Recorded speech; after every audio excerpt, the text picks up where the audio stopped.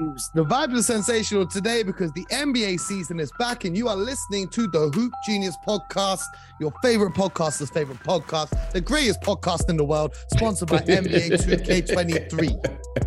Yeah, that's how we're coming this season. I'm done with the humble. I'm telling everyone, if you ain't listening to this podcast, you're missing out. Because we're going to be here 5 days a week, all season long. BJ Armstrong, Mo Moopsy, you know the damn vibes. We're here, BJ. How you feeling? Excited for this season? You know what, Mo? My wife said this morning, she said, why come when Mo calls, you always take the call in the refrigerator? Tell them. I said, because he's coming in hot and I got to chill. Hey. We ready? Yesterday, we gave the people our predictions. Today, we got to get ready for tonight. And tonight, yes, the reigning champions, the reigning Eastern Conference champions, the reigning team who underachieved and missed the play-in, and the reigning process. Celtics, Warriors, Lakers, Sixers, all in action. We got Tatum, we got Curry, we got LeBron, we got Embiid. It's going to be a star-studded night. The Warriors getting their rings. Draymond will be there, not suspended. We're going to start over in the East, though, with the early tip game, or early for you, midnight for us over here, with the Celtics and the Sixers. What are you predicting to go down in that first matchup? Because this is going to be the first real test for the Ime Udoka-less Celtics.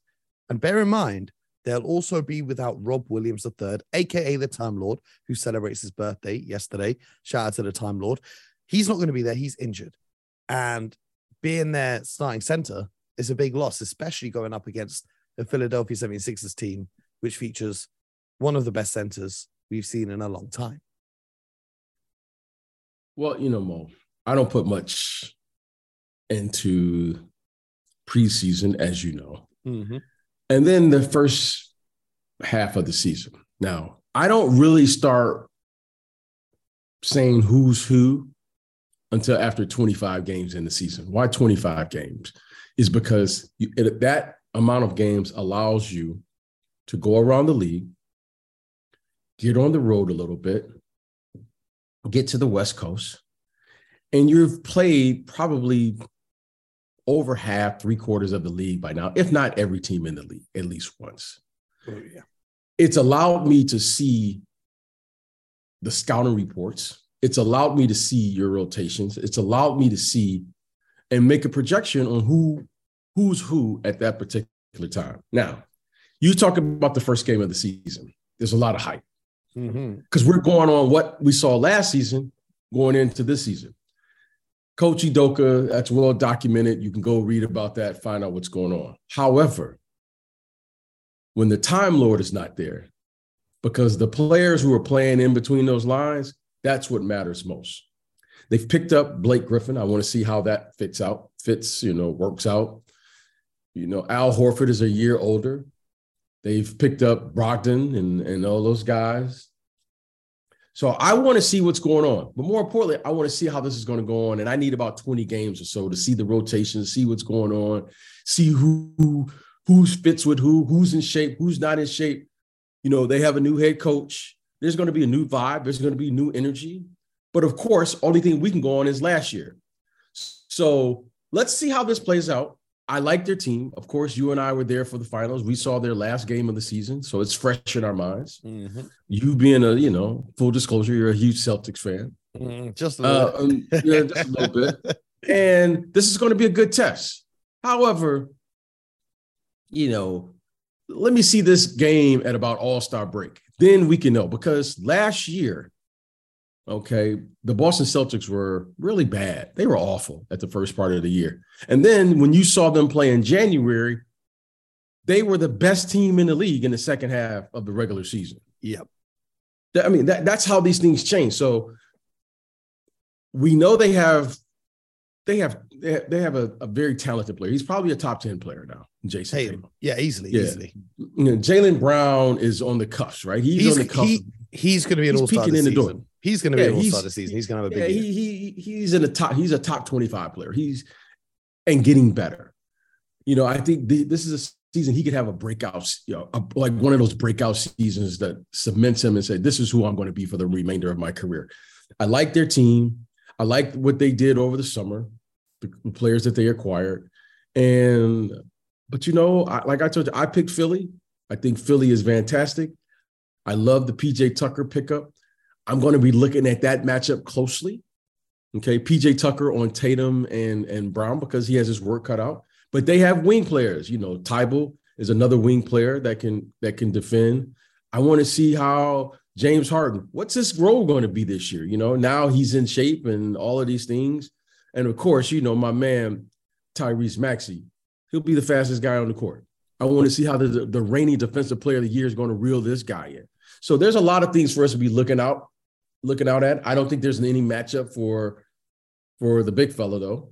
I don't think there's no matchup for him. Well, historically, out of all the players in the NBA, Al Horford has given him the most problems out of everyone except for Aaron Baines, who actually, while we're there, shout out to Aaron Baines because he's back healthy, back playing basketball in the Australian League after the horrendous accident that happened to him last year, I believe, during the summer. So it's good to see him back on his feet because he had to relearn how to walk and everything. So shout out to Aaron Baines. Right. But when they had the front court of Baines and Horford, every time they met Philly in the playoffs, they would do a great job on Embiid. Horford seems to have the old man strength, because he's not bigger than him, he's not taller than him, but he's just got that strength. You know what I'm talking about, BJ? When he's just got that. Oh, edge. I know what you're talking about. And, it's funny. There's always a player in the league that always has your number. And Al Horford may be that player. However, on paper, I'm going to go with what I see. There should be a huge advantage for Joel Embiid, but that's why we play the game. I'm really looking forward to it. It's going to be exciting. And of course, my preseason coach of the year, Glenn Doc Rivers. The agenda continues, day 2. Let's go. Let's go. Speaking of that, I want to know what you're looking out for defensively from the Sixers, because there's no question on offense. Embiid's going to put up 30 a night. Harden could put up 30 a night if he's back healthy. Right. Maxey, I reckon, can give you anywhere from 17 to 25 on any given night. What are you looking for defensively, though, from these guys? Because we know Embiid's trying to take a step up in protecting the rim, but Harden, big eyes are going to be on him. But what are you looking for? Yeah, here's what I'm looking for. I think that's a great question. When we watch these games early, Mo, when I was playing and I was on good teams, we always had it was like an unwritten rule, and you don't see it much. Maybe you do. I just don't hear about it as much. You try to get 3 stops in a row, and then that was like a feather in your cap. Can we get 3 stops in a row, and then go down and score? That's how I play 2K. Yeah, you try to get 3 stops in a row. Now, what I'm going to look for with the Sixers is what is their commitment to that, getting 3 stops in a row? Because if you get 3 stops in a row, now you pretty much have a handle on that team, whatever set, right? Because they're probably going to run 3 different plays. And it doesn't matter what play they run, you have them under control.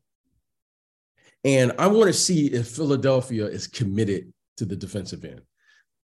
Offensively, they can score. Joel Embiid, Tyrese Maxey, James Harden, they're going to figure that out. I have no doubt about that. But can they commit and make the same commitment to the defensive end and get 3 stops in a row, for a series? When I say a series, consecutively over and over again during the course of the game. If you're able to do that, now you really have my attention. So I want to see how committed they are. Now, I think the Celtics understand this because they don't have as many options on the offensive end that can carry a team like the Sixers, but they are definitely committed, at least last year, to the defensive end. And now you have to recommit this year, and they should be good this year as well. It's interesting. Mazzulla, the new coach of the Celtics, said last year we were all about defense. Now we're turning our attention to offense. And I don't think that's to say that they're disregarding defense, in the sense that this is how we play defense as a team. And now everyone knows it. We can focus more into fine-tuning the offense so it's not just Tatum and Brown taking it in turns to go isolation. So for the Celtics, how different do you expect them to look given a changing in coaching staff? Or do you think we'll see a very similar style of play that we did in the NBA Finals? Hopefully without the 20 turnovers, or I will lose my mind on day one of the seeds. BJ, if there's no podcast tomorrow, it just means the Celtics had 30 turnovers. I'm going to give you guys the warning right now. Well, they probably will. So that's going to be no surprise because you and I were there. And Mo, ladies and gentlemen, had his paper out and he was tracking the turnovers during the course of the game. I ran out of paper. Yes, you did, because there were a lot of turnovers. Well, I'm going to give the Celtics a break because, I wasn't a huge believer. I have to say this of the Time Lord. It was brought to my attention early by Mo of his impact on the defense. Especially on the defensive end. Mm-hmm. And as I began to watch him over and over again, I said, you know what? Okay, this isn't just a good matchup. This is who he is and his impact on the game. Now, Marcus Smart received the Defensive Player of the Year, deservingly so. But let me tell you something. The anchor of the defense is the Time Lord. Yeah, if he didn't that works. If he didn't get injured, he would have been my pick for Defensive Player of the Year now. If he's and look, you could say a lot of ifs and couldas and wouldas, but let me tell you something, ladies and gentlemen. If the big fella was healthy in the NBA Finals, even though they had all of those turnovers, because every game he played above average, they won. No, seriously. Mm-hmm. Mm-hmm. Now, I'm not taking anything away from the Warriors. Warriors, they were terrific, da-da-da. But when the big fella felt good, when that gimpy knee that he had was feeling good that day, he really was impactful. Mm-hmm. He's just an impactful player on determining the outcome of the game and what he does and what he brings. So when he gets healthy, then I think it gives us, the fans and people who cover the game like you and I, the opportunity to say this is who they're going to be. But they're going to need the big fella because the big fella, he erases all of the mistakes. He anchors the defense. He does all the heavy lifting for them on the defensive end. And they don't have another player who can do half of what he does. Mm-hmm. And he's just that good on the defensive end. I don't think many teams have a player who could do half of what he does because it's not just rim protection. You saw him swatting 3-pointers, starting in the key, and as soon as the shot goes up, he's blocking it. So that's the first matchup. I'm going to have to press you here, BJ, for a winner. Who do you think takes the opening night dub? Celtics Sixers. At home. You think the Sixers are going to come in and steal the win? Yeah. Did you see the new Celtics uniforms that came out in honor of the great Bill Russell? They I think I may have. They don't look amazing, but they look much better on the team, which is shocking. That NBA jerseys look better on NBA athletes than a regular human. BJ, I just sent them to you if you want to have a look. Okay. Down the side of the jerseys, there is 11 little gold logos to symbolize the Bill Russell's 11 championships. It's got the number 6 patch that I believe every team should be wearing this season. The font on the front is the same font on a restaurant that I believe Bill Russell used to own in Boston. And they're going to wear them on some special edition nights, including a tribute game for the great pioneer of the franchise. What do you think about those threads, BJ? Looks nice. You got to buy one, right? How special is that? You got a player who won 11 championships. Mm-hmm. Looks amazing. Celtics, they look great in the NBA Finals, Mo. I can tell you that much. Yes, sir. Well, the other matchup, moving right along, is the reigning champions who beat the Celtics in the NBA Finals, the Golden State Warriors, taking on the media's favorite team, the LA Lakers. The key talking point here is obviously Draymond is going to be playing.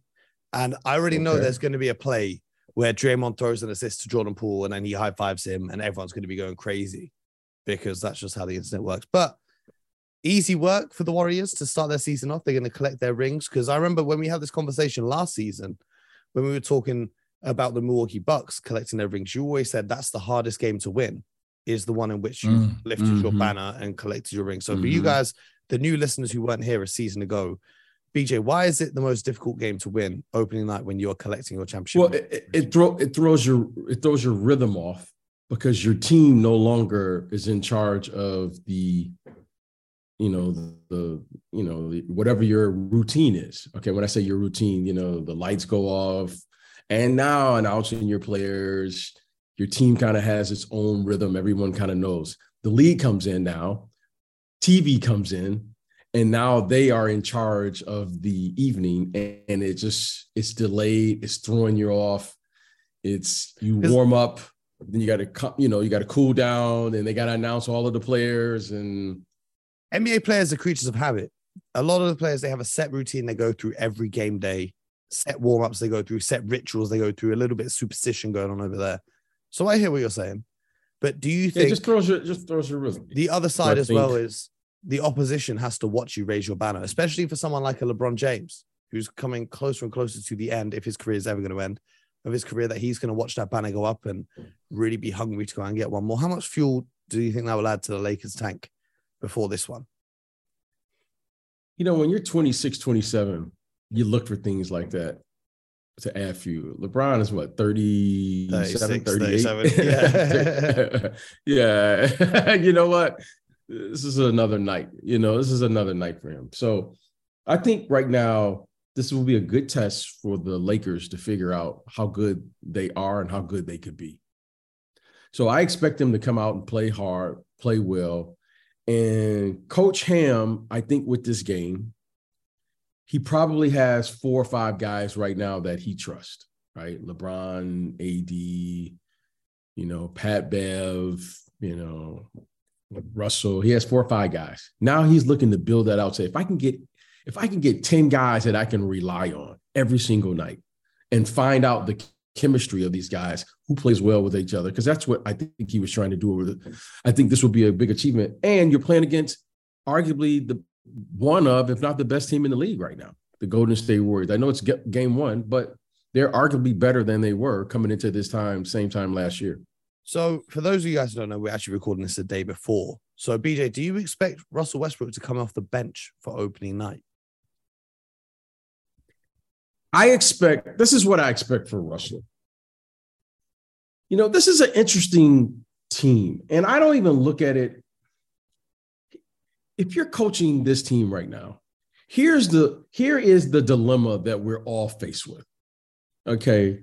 And Coach Ham, he's got to manage the game, and he knows that has not 1, but 2 players. His 2 best players are not going to be available probably more than 70 games this year. Okay. Mm-hmm. That puts him in an awkward position because you can say what you want to about Russell. Russell is going to show up and play. Mm-hmm. Now, all right, so Russell comes off the bench. LeBron doesn't play. Well, what's going to happen immediately? You're going to need Russell. AD doesn't play. What's going to happen immediately? Mm-hmm. Russell, AD, and LeBron doesn't play a game or 2 or longer. What's going to happen? I think what this is really all about, if you're asking me, because I'm not expecting LeBron James to play 70-plus games. I'm not. And I'm hoping AD plays 70-plus games, but you can't. What I personally think is going on is the following. You're trying to find space for Russell to be Russell. Because as we just noted 5 minutes earlier, athletes love to have their routine set. And when you come into a game and your role changes game to game, week to week, you hear players saying, I got to get my rhythm. Mm-hmm. I have to get my rhythm. Now, Russell, more than any player, and I'm not making an excuse for Russell, and I'm a Russell, I like Russell. But let me tell you honestly, because he's not going to say it and he doesn't make excuses, but you got to say it.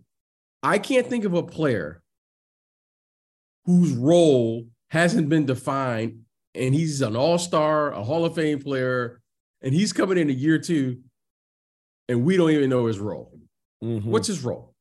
On the Lakers. With the Lakers. He is the bulletproof vest for the team. He is the one who's going to absorb all the hatred from the media and the fans. And he's the only one that shows Rob up. Pelinka and Jeannie Buss to keep getting away with it. And I'll tell you this. The most consistent guy to show up. If he didn't show up last year, they might have won the first pick and given it away because they traded it away. But you know what I mean? Like, what did he exactly? I mean, Russ. So I think Coach Ham is doing him a favor. Look, if you know every night you're coming off the bench, regardless of what happens, because if he comes off the bench and they don't win, now who you gonna blame? Mm-hmm.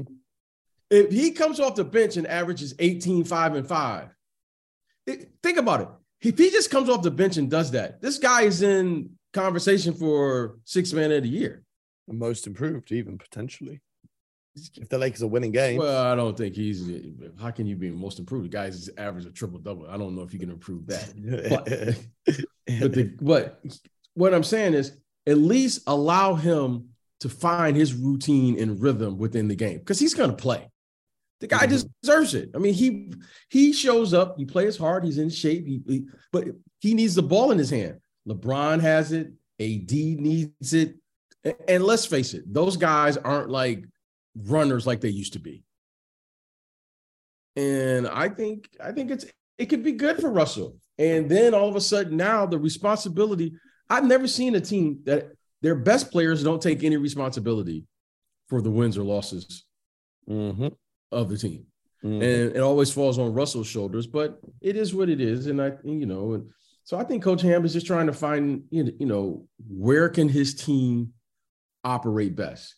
And if that means Russell can play 10 to 12 minutes a night on the floor where he's clearly the number one option, because that's what he's used to.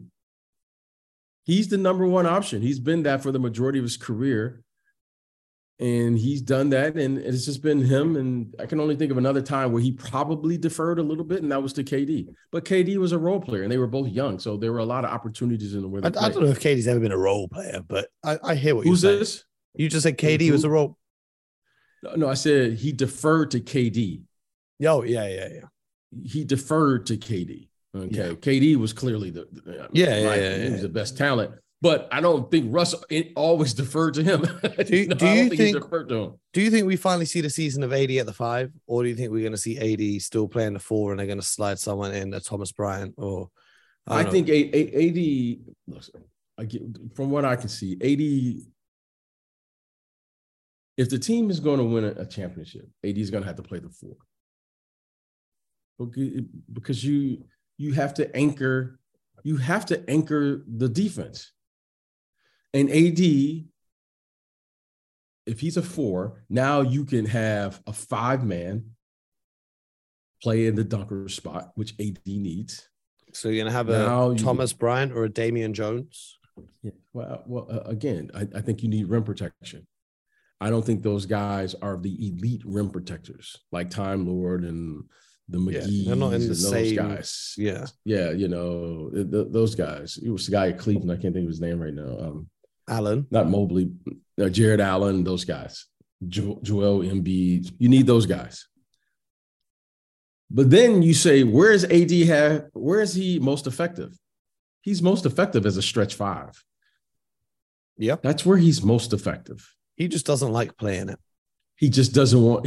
I don't think he doesn't like playing it. I just think it's too much weight that he's playing against on the other end. Yeah. He's playing against Jokic. He's playing against Embiid. He's playing against those guys, DeAndre Jordan. Those guys are big, and you playing against those guys over and over. And I think it just wears him down. So where do I think he'll end up playing? If we want to get to these 70 games, you better put him at the 4. Okay. If you want to put him now, this is how, if I were coaching the team, this is what I would do. AD, start him at the 4, and then only let him play. And half of his game, I'm going to make sure he plays the backup 5. Mm-hmm. He only gets a 6-minute run. I don't care if he makes his first 5 shots or he misses his first 5. I'm looking for AD to play against the backup 5 because I want to force every team in the league to shorten their rotation when they play against me, because AD, my matchup is how do I get AD playing against your backup five? I'm looking for that because think about it. If you take AD out early with 6 minutes to go in the first quarter, now your starting center has to finish the quarter. Okay. If you take your backups, if you take your center out, because most coaches aren't coaching matchup, they're coaching their rotation. Yeah. They're coaching it. Okay. So now if you take your backup, if you take your starting center out and put your backup center, 9 times out of 10, your backup center doesn't have elite rim protection. So we should be able to attack the rim. And then I'm okay with that. If you keep him out there for 12 minutes and I bring AD back at the end of the quarter, that guy's not going to be fresh. AD has a 6-minute plus television rest. Advantage me. Yeah. Every single time. And AD is better than all of the backups in the league. I hear it. Now I have an advantage for my second unit, and we're going to play with AD, and we're going right through them playing. And so to me, that's the advantage with AD. But if you play him exclusively against the starters, now I think it's a problem.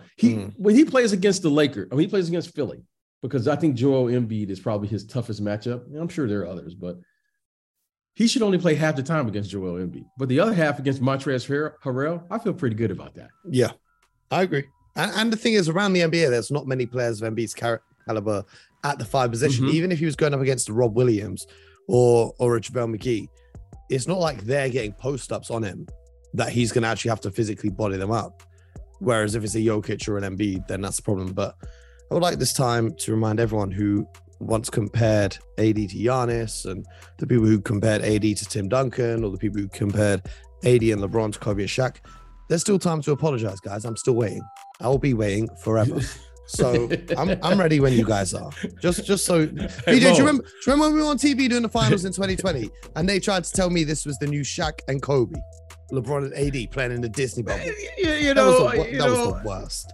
You know, that was in my era, we had discourse. a song in my era by the great Chuck D, who's a friend of mine and Public Enemy. And he said, "Don't believe the hype, Mo."